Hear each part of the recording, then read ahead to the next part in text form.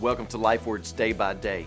We're in 1 Corinthians chapter 7, where we are talking about this most important aspect of intimacy within the marriage relationship, and that sometimes there is a need to stop that part of the relationship in order to seek greater degrees of holiness within your life, but with several qualifications.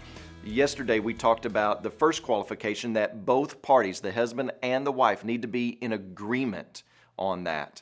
The second qualification would be that the separation from this part of the relationship takes place for only a limited time. In other words, an indefinite period of time is not a good thing. So listen, I'm not here to schedule your calendars and to determine your timetables of how this takes place, but the wife knows her husband and the husband knows his wife. You know what would be reasonable in this situation. The last qualification is for there to be a desire to seek the Lord in greater degrees. Now, what's important to understand comes in the next part of the verse that we're looking at here.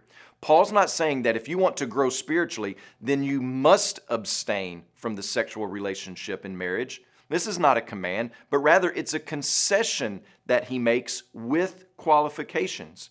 So see what Paul is doing here with this statement. He is redirecting the Corinthians to a correct way of growing spiritually. I think that he's applauding the seed idea of separating in order to grow spiritually, but he is saying spiritual growth does not come strictly from abstaining from what God has given to be enjoyed in marriage. But here is a good path for spiritual growth, that you pray together.